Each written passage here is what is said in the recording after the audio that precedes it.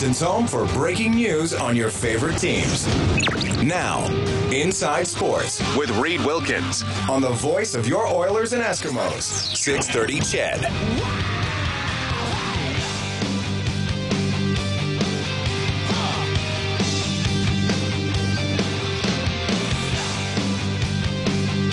Okay, thanks for tuning in tonight. It's 8:06.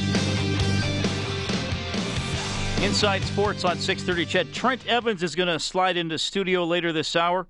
Senior Manager of Sales at Northlands, but that's not really what we're going to be talking to him about. He has a long history with the old barn known as Rexall Place, so we'll have some stories. Twitter is such an interesting thing because you can interact with people like never before, which isn't always a good thing. But I believe I'm going to have to verify this with Trent when he's here. I believe Trent's son told me to ask a specific question, and it may be something that makes Trent upset. So I guess we'll find out about that once Trent is here a little bit later on. Let's see what's going on in the hockey world. Late in the second period, the Texas Stars lead the Bakersfield Condors 4-1. In the NHL tonight, I can tell you that the Edmonton Oilers are once again last in the entire NHL because Toronto won tonight. Kadri got a hat trick. He's up to 17 on the season. The Leafs beat the Panthers 5-2. Leafs and the Oilers both with, well, actually, we got a three-way tie here. My mistake, because Vancouver also has 67 points. So you have the Leafs, the Oilers, and Vancouver, all with 67 points.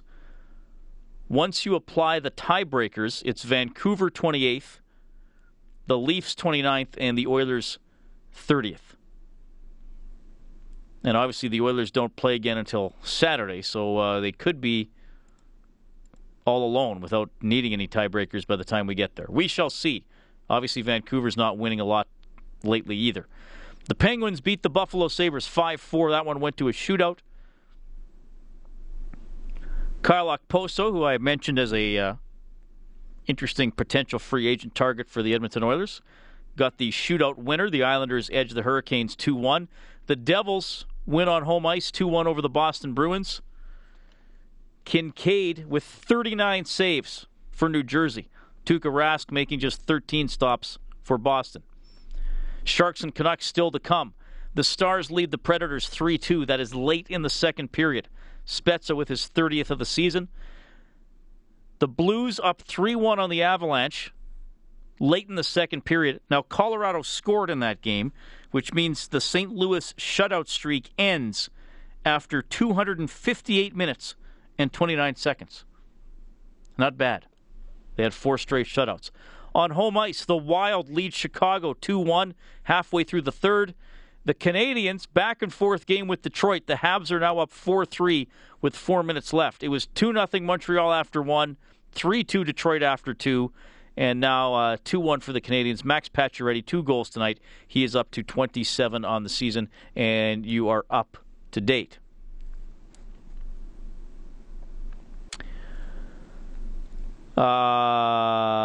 Serious question. Do we hold the record for being last in the league for the longest period of time?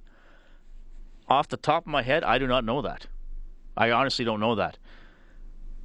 For the longest period of time, well, if you went back in the history of hockey, I don't know.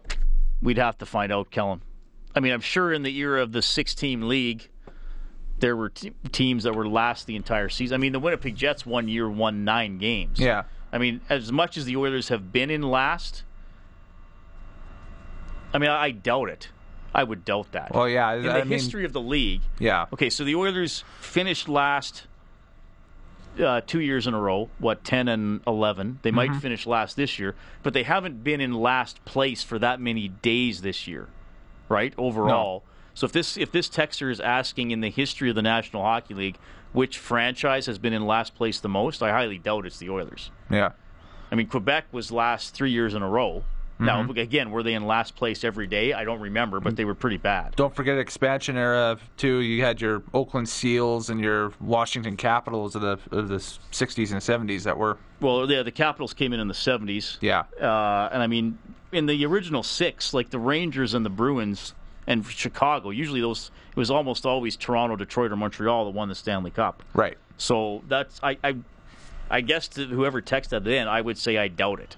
If you added up total days in franchise history, in league history, which franchise has been in last place the most, I doubt it would be the Edmonton Oilers. Yeah. Now, last 10 years, yeah, probably Oilers or Buffalo, right? Because Buffalo's also finished last 2 years in a row. They won't this year, but that question was out of left field. I don't even know. Somebody just texted in Buffalo holds that record, but that doesn't seem right to me if you're asking about the entire history of the National League Hockey League. Because all the original six teams have twice the... I mean, they've been along twice as much or longer than other teams. Yeah, it would have to be like a New York Rangers or a Boston or something like that. That would hold that. I don't know. I mean, I would assume that if you looked at total days in last place in the history of the NHL, I would just assume that the Quebec Nordiques have been in last place more days than the Oilers have been. Like in absolute dead last place. So anyway, I don't know. Whoever's texted in, Buffalo holds that record. Send me where you got it, because that doesn't seem right to me. Dave Leopard says, did St. Louis have the same goalie in net for all 4 shutouts in a row? No, it was, I think, Elliott for 3 and Allen for 1. So it was not the same dude over and over again. Hey, great story here. Edmonton's Will Bateman made his PGA Tour debut in the Puerto Rico Open over the weekend. He did miss the cut, but he was on the Ryan Jesperson show earlier today, and here's what he said. The experience was like setting up on the first tee. Well, there's nothing really like it. I felt that way in tournaments before, but nothing to that extent. And honestly, you're sitting there and you're just trying to make contact, which is, pretty funny since you practice so much and you play so much, but you're basically, your whole body's like in a different state. And I remember I've been playing practice rounds on that hole, and I played 36 holes before I played the tournament. And I was hitting every shot about, on the drive on number 1, I was hitting it to, both the 190 or the 200-yard plate. And then I get up there in the first tee with the exact same wind, and I ended up having 140 in. So you can just imagine, how much adrenaline was going through me. And, it was just an unreal experience. All right, and Bateman also said, was asked by Jespo, is your career going the way you imagined it would? Obviously, there's, been a lot of hard work put into it in the last, 4 to 5 years of when I did turn pro. But yeah, I mean, things are obviously progressing in a great way. I think just all the hard work that I put in, even dating to 3 or 4 years back, I think now I'm slowly starting to see the success from it. Obviously, mentally it really helps to be in a good state. I think that's the only thing that has been different in the last, over the last year or even the last, 6 to 7 months is my mental outlook has changed a lot, and golf's, 95% mentally or 5% mental. So. All right, so that's Will Bateman. Edmonton native, made his PGA Tour debut at the Puerto Rico Open. He missed the cut, but he's young. He's just 22, so hopefully he has a long future ahead of him. Just some other texters. Namoudi says it was on Sportsnet last year, but only for 30th place. The Oilers weren't far behind. So was that in the history of the 30-team NHL, or was that just in the last few years? That's what I'm not sure about. Yeah, KP says, I recall something on Twitter that it was the New York Islanders. Well, the Islanders were obviously really bad when they were an expansion team. And then, I mean, kind of like the Oilers, the Islanders haven't been very good since they won the Cups. Neither team has been very good since they had their dynasties. So maybe it is the Islanders. I don't know. Well, if I remember, I'll look it up. But I often have... I have a short attention span. I'm not going to lie to you. It is 8:15. It is Inside Sports on 630 CHED. It is a special guest, Trent Evans, when we get back.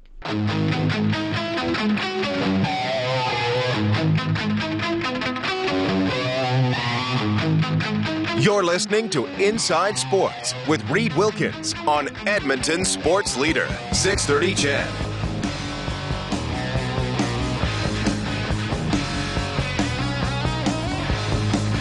All right, great to have you along for the ride tonight. Thank you so much for tuning in. Inside Sports on 630 CHED. If you missed the special Chorus radio announcement that I was teasing earlier, I can tell you it is a spoof.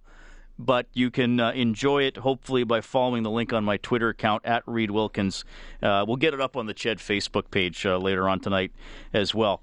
Well, here's the deal. Just 2 more Oilers games at Rexall Place. They play Saturday against the Calgary Flames, so that'll be the final Battle of Alberta at Rexall. And then next Wednesday, April 6th, the last Oilers game there against the Vancouver Canucks. Of course, the special start time, it's going to be 5 p.m. We'll have extended coverage of everything for you right here on 630 CHED. So we'll do a few feature segments here in the next week with memories of Rexall Place, and we're going to dive into that tonight with a very special guest joining us in studio. It is Trent Evans. Trent, thanks for dropping by. Hey, thanks for having me. It's going to be a pleasure to talk about what I would say an infamous building, and obviously a sad day when we play that last hockey game, but not the last event by any stretch. Now, you're a big deal. You must be, because I got people on Twitter tweeting me this afternoon to ask you questions because they knew you were coming on. Well, that's awesome. Do I dare ask you this one? It's from a awesome. It's from a loyal listener named Justin. I hope he's a loyal listener. Yeah, he is. This is from your son, so we're having some fun here. Ask my dad how he felt about the Jeff Carter goal the other night. Couldn't believe it. Lauren is like a son to me. He lived with our family for 3 years. We were billet family for 6 years, and we had the pleasure of having Lauren for 3. So the Evans family is his biggest fan, I would say. And when the goal was scored the other night, I watched it on TV, and I didn't have all the announcements or the audio to go with it, but I just couldn't believe it was a goal, and that they counted it at the end of the day. So, it's pretty hard for a goalie. You don't want to get into their kitchen, but when you have a goal allowed that should have been disallowed, it was just disappointing. Yeah, it was. We talked about it a lot, and I did a whole spiel on referees off the top, but my thing was, okay, Brossoit's knocked down, and the refs apparently said, oh, well, he had, he should have recovered quicker. Well, maybe the guy shouldn't have knocked him down to begin. It's like blaming the victim mentality, right? Yeah. But anyway, I didn't like that. So, Trent, you're currently the senior manager of sales at Northlands? That's right. Okay, so forgive me, but we're probably not going to talk a lot about your current job because we brought you on for some other stuff.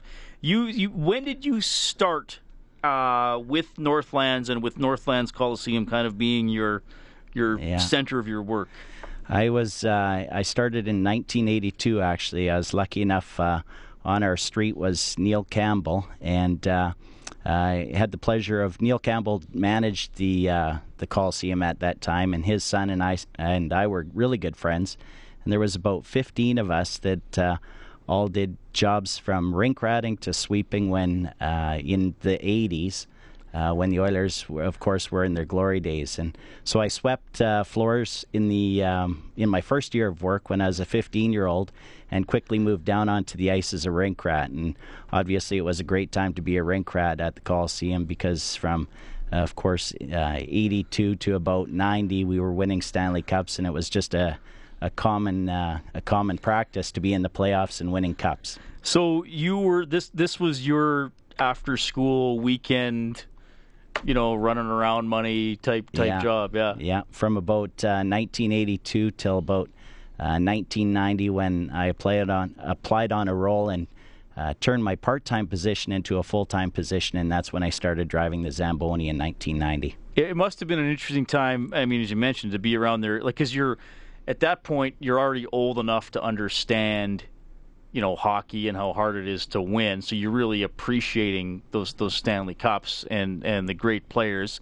But if you would have started in 82, would have you not been there for the upset loss to the Kings, though? Yeah, and actually the upset loss to the Kings was one of my first memories as a sweeper and a 15-year-old to see a fan leaving the building and kicking over garbage cans when we we lost that game, and I believe we were up 4 or 5 goals going into the third period, so it was a tough loss, but it was part of the learning process, I would say, probably for the Oilers, and it just showed how successful they could be after, learning from a loss. Yeah, that was back in the best of 5. Wasn't there a game like 10-8 in that series or something like that? Yeah, and I think to make matters worse, they were up a few goals in L.A., and L.A. came back the there. miracle on Manchester, yeah. Then they came back here to Edmonton, and Edmonton again was up a few goals, but L.A. managed to come back again, so it was a heartbreaker. So as a 15-year-old, were you at every home game? Yeah, every home game. Like you must have been the envy of all the kids in your class. Every home game, and I had what I would say the best seat in the house, because standing there at the Zamboni entrance, had the Oilers attacking that zone for 2 periods. So, 2/3 of the game you're seeing Oiler goals. You're not seeing visiting teams' goals. So, a real pleasure to, be right there, and in the glory days of the Oilers, I would say, when Gretzky, Messier, Jari Kurri, Grant Fuhr, all the Hall of Famers were playing. So it was a pretty cool time to work. Trent, was there ever a chance to meet a player, or might they get to know you and be like, hey, Trent, when they're walking into the rink or anything like that? Yeah, I had the pleasure of Paul Coffey. I golfed with Paul Coffey, so I had a little bit of off-ice fun with Paul Coffey as a friend, so it was pretty cool to have that. And every time he's in town, of course, I try and go out of my way to say hello. But yeah, there's a few players, Ryan Smith, and even in the 80s, late in the 80s, when I was a part-time rink rat, I was actually training to become a full-time journeyman chef, so I had the pleasure of cooking for some of the Oiler events, including a dinner at Ryan Smith's house, a dinner for Todd Marchand's wife when she had a baby shower. So, yeah, I've met a few of the players and really got to know, players like Ryan Smith and Paul Coffey. You're going to hear more from Trent Evans as we moved along. He's got some stories about Stanley Cup moments, and I think, is there something about New Kids on the Block? Wow, I can't wait to hear this one. Yeah, that's a good one. We'll get to all that in the next half hour. This is Inside Sports on 6:30 CHED. Quick break for the 8:30 news, then we're back. You're listening to 6:30 CHED Inside Sports with Reed Wilkins. All right, thanks for tuning in tonight. This is Inside Sports on 6:30 CHED. Reed Wilkins with you. Kellen Kennedy working hard on the other side of the window this evening, and our special guest in studio, the Senior Manager of Sales from Northlands, sharing some memories of Rexall Place, or Northlands Coliseum, as it was known when he started working there as a 15-year-old in 1982, is Trent Evans. Trent, thanks for sticking around. It's great to have you here. Hey, thanks for having me. We just did 7 or 8 minutes before the news, and you already had a boatload of great stories. So I know there's more to come. So Trent started in 1982. You were 15. So you said you were doing stuff like some of this sweeping and rink ratting and all that kind of stuff. So you often got to watch the games from ice level, Zamboni area. So tell me about 84. I mean, the final was here in 83, but they didn't win. Yeah. 84, they win it, and they win it on home ice. Were you sort of in the middle of all the bedlam? What was going on? Yeah, 1984 was crazy, and my memory of 84 is obviously the winning and seeing Messier stand in the corner down at the Zamboni end and waving his arms and throwing his stick and his gloves up in the air, and as he's fully tied up in emotion, looking up to his parents in the stands, and we had a front row for that. But shortly thereafter, and I rolled out the red carpet for the first Stanley Cup. So I think back then it was John Ziegler that presented the Stanley Cup. So rolling out the red carpet for the Cup was a memory that I'll never forget, the first Cup for the Oilers. So a pretty special memory. But, it was, even as at that time I would have been 17, it was pretty special to roll out the red carpet for the Cup. And, if I think about my son who hasn't seen an Oiler Stanley Cup, and here in my day there and through the 80s and then into 1990 I saw 5, so pretty special what happened there in the 80s. Now, how did you were you always on red carpet duty, or did you draw for that night, or what happened? No, it was one of the duties that the rink rats did, and whether it was the red carpet or or pegging the nets for the Zamboni, moving the nets out of the way, sweeping the sides of the boards, rolling out the red carpet for the anthem singer. Those were all part of our duties. So at that time there was only three rink rats, and I think nowadays there's at least a dozen as they're shoveling the ice during commercial breaks and all other. But at that time there was 3 rink rats, and we only worked during the intermission, so it was a different routine for sure. You just said a term called pegging the nets that people like under the age of 25 probably don't know what you're talking about. Yeah. Well, back in the 80s, and when I was first a rink rat, the net was actually pegged, and there was it was about a 12 or 14 inch long pipe that actually screwed into the concrete surface below the ice, and there was no taking that net off unless you actually got underneath it and pushed it up. And that's not so many players were crashing the net at that time, because if you ran into the net, it was like running into the boards. Yeah. Trent Evans joining us Inside Sports on 630 CHED. Did you ever get to drive the Zamboni? Yeah, as in 1990 I applied on a role on a full-time basis, so I turned my part-time career into a full-time career in 1990. Started driving the Zamboni. Quite a thrill. It wasn't like I had training for driving the Zamboni at a local arena.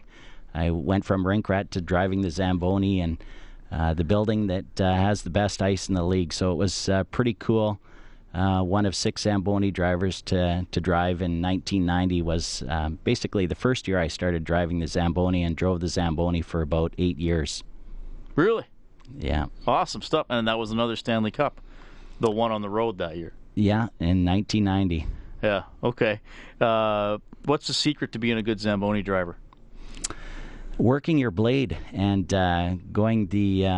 working your blade. You're constantly working the blade up and over the spots in the ice that through measuring the ice on a daily basis, that you have to have that consistency and the speed that you go. So the faster you go, the less water you're putting down. And when I first started driving the Zamboni, actually there was only 1 Zamboni out on the ice, and now we're used, of course, to 2 Zambonis. So when there was only 1 Zamboni out on the ice, you needed to make sure you were done in less than 7 minutes, so there was enough time for other intermission activities. But nowadays it's so different in that you have 2 Zambonis out, so you've got more attention on the ice, which is a good thing, and something that the league brought in, which makes all the sense in the world, because really there's no other sport surface that has so much bearing on a game as the hockey ice does on the game. Yeah, well said. And for most of its lifespan, Rexall Place has had the or close to the best ice in the league, and certainly the era when you started, for sure. Yeah, and it's still the best ice, I would say. They've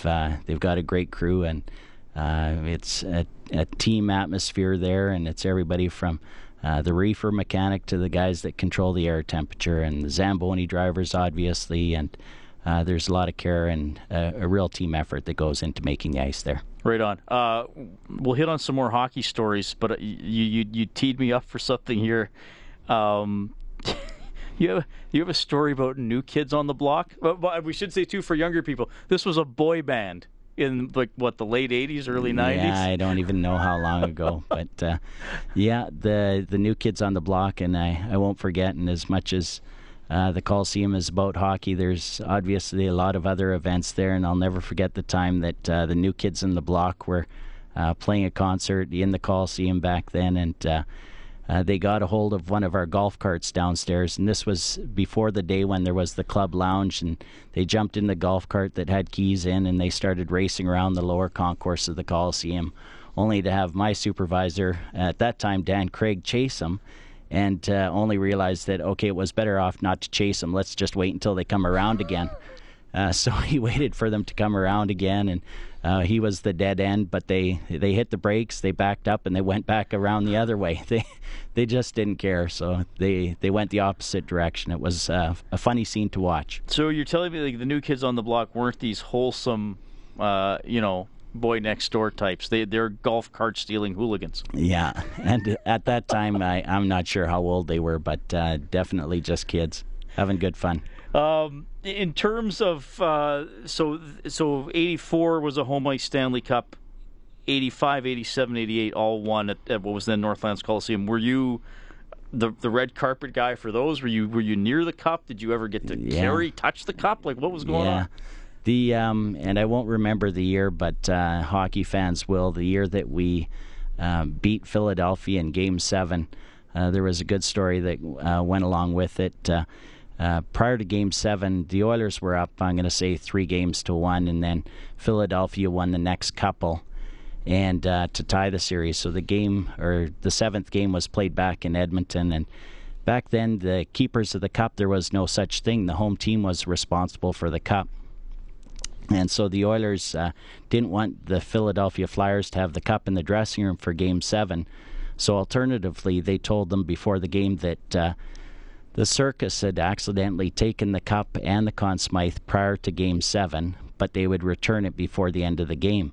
So myself and one other rink rat were responsible for, after the anthem was sung, and at that point it was too late for Philadelphia to have it in the dressing room, we turned over the cup and the Conn Smythe to NHL security. But to get the cup and the Conn Smythe to NHL security, we actually pushed them through the crowd during the pre-game just to get them to the back door. And at that point, we told the NHL security, that the Circus people had just dropped off the cup. And of course, they knew that was a lie. But at that point, they're just happy to have the cup, because the cup is definitely presented to that night to one of the two teams. Like, there was no alternative that night. So a pretty cool moment. So the Flyers were, just putting it in the middle of the room as inspiration or something, but not touching it? So, man, that's crazy that they could get away with that at that time. Yeah, it's incredible that, they had the rah-rah going, come on, guys, we can win this thing. And so anything that, as a home team, we could do, and Sather was infamous for, thinking through these ideas, and great idea, and good on him to, keep the cup away from them. So did you get those orders straight from Glenn Sather? No, actually through the dressing room. Sparky and I had a really good relationship, and I was his go-to guy, one of the rink rats. Trent Evans joining us inside Sports on 630. CHED, Senior Manager of Sales at Northland. Some memories of Rexall Place. Okay, so tons of hockey stuff, and we'll get to obviously some the Olympic angle as well. And you mentioned a concert story with. Were you around for rodeos and things like that? Because the rodeo is a huge annual event, obviously. Yeah, love the rodeo, and to be able to. With the rodeo goes the making or taking out of the ice. So, the rodeo is pretty in depth in that it's a total changeover of the Coliseum. It takes over for 7 to 10 days if you include the taking out of the ice and making the ice again. So the rodeo is a pretty special event in the Coliseum, and it just goes to show agriculture and how important agriculture. We're so focused on oil sometimes as a resource here in Alberta that agriculture can't be forgotten, and it's it brings a city slicker like Trent Evans down to life when he sees in the Expo Center cows and full barn and a rodeo across the way. It's anybody that experiences that as an Albertan, we have to be proud to have the rodeo there as well. There's been a couple Briars there, the Roar of the Rings, the Olympic curling playdowns in I guess late in 2009 were massive. The tension there. There's been, I want to say, the 94 and 2004 Canadian Figure Skating Championships and the 96 Worlds. Yeah, the 96 Worlds, 94 Canadians, you're probably right on the years. And those were also special moments, definitely. As any sports fan, and we did go through our peaks and valleys, I think, with Canadian figure skating and, the Kurt Browning. So the 90s, it was a pretty special time, too, to have figure skating in the Coliseum and, see superstars like Kurt Browning. And, Stoico would have been around, like two of the biggest names ever for Canadians. Yeah. Keep coming right through Edmonton.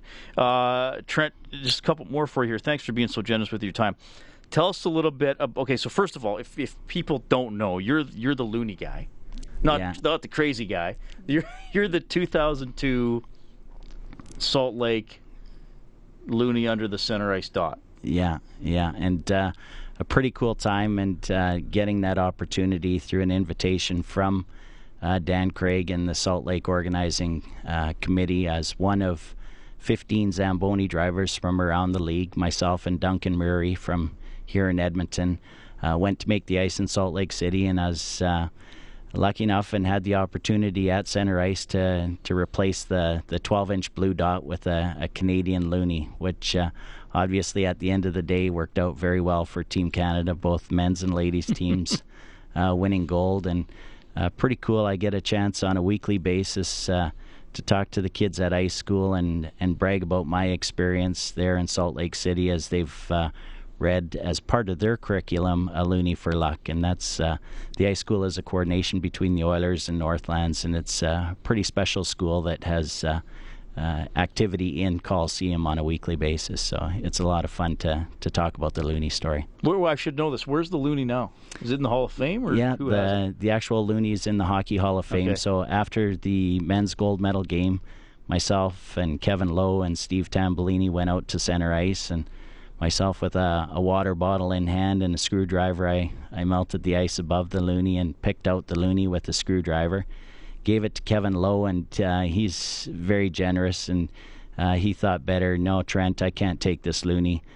So we took some pictures, and he passed the Loonie back to me, and he said, you've got to give this to Gretzky yourself. So I circled the lower concourse there in Salt Lake City a couple of times, waited for my moment, dressing room door opens, and I get waved in, and I presented the Loonie to Wayne Gretzky, and it was a pretty cool moment. Mike Craig and myself presenting the Loonie to Gretzky, and they wouldn't let the owner from Roots into the dressing room, but they let Trent Evans and Mike Craig into the dressing room. So it was pretty cool. Okay, before we wrap up, I've always wanted to ask this, and it's probably been told, but I lose things. How many people knew it was there during the tournament? A lot of people actually, they did? Okay. And more specifically Canadians. I told Sparky, and from Sparky he told Canadians like Ryan Smith, who played for the Oilers at the time, Brewer. Okay. All the Canadian women knew about it. They talked about it, I think, in both men's and ladies' locker rooms in Salt Lake City. Bob Nicholson knew about it. I had the pleasure of telling him the story, and he pulled me aside and had me tell the story even, I'm going to say 2 or 3 weeks out from the actual game. When he was in Salt Lake City, he had me tell the story to members of the Team Canada coaching staff, Pat Quinn and others. So, yeah, the Loonie story, a lot of people knew about it, but they were specifically Canadians. Awesome stuff.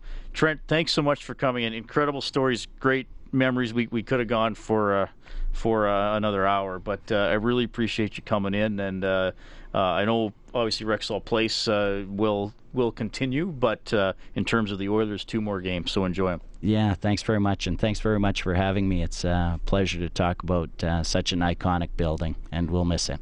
8:49 Inside Sports on 6:30. Ched back with a final look at the scoreboard.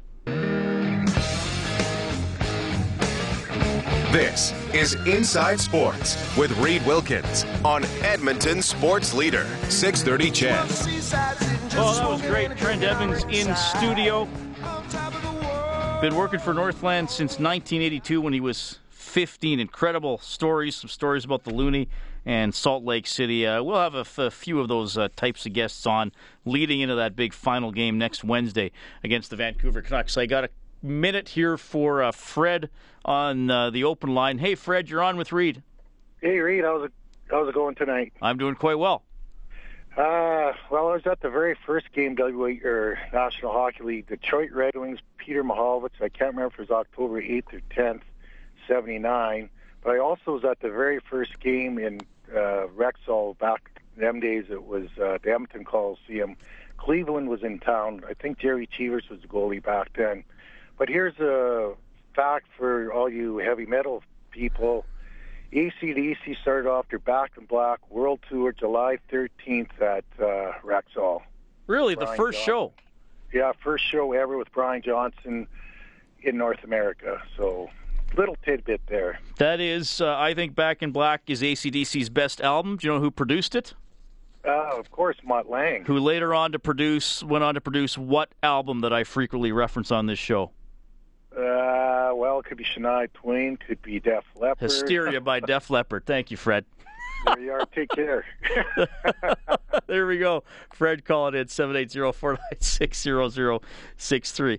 All right, Stauffer's going to have Oilers Now from noon to 2 tomorrow. We'll continue to work on the launch of C-Bob.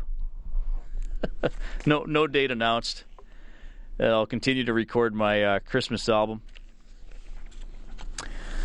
Roadhammer says, I got to go to the first Oilers home game. They handed out miniature, I think it's supposed to say mini hockey sticks as we walked in. They had the Oilers' names all over them. I still have mine. Great memory.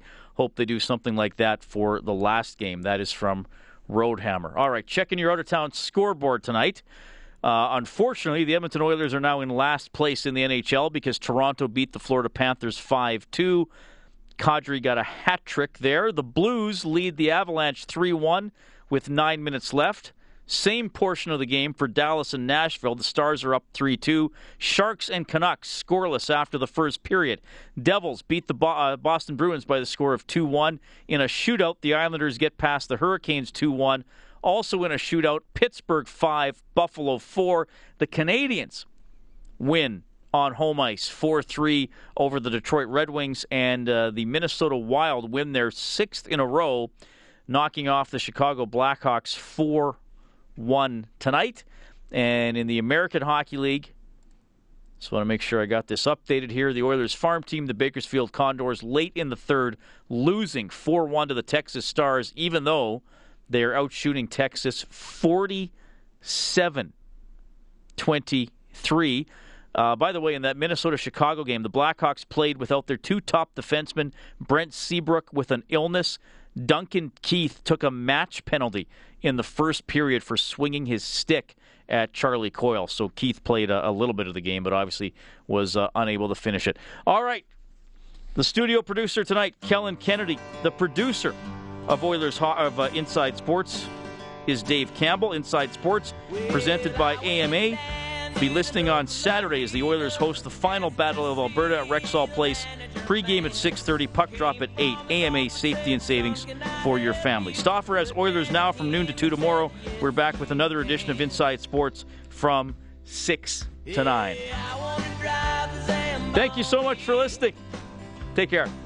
Hey, I want to drive the Zamboni. Yes, I do.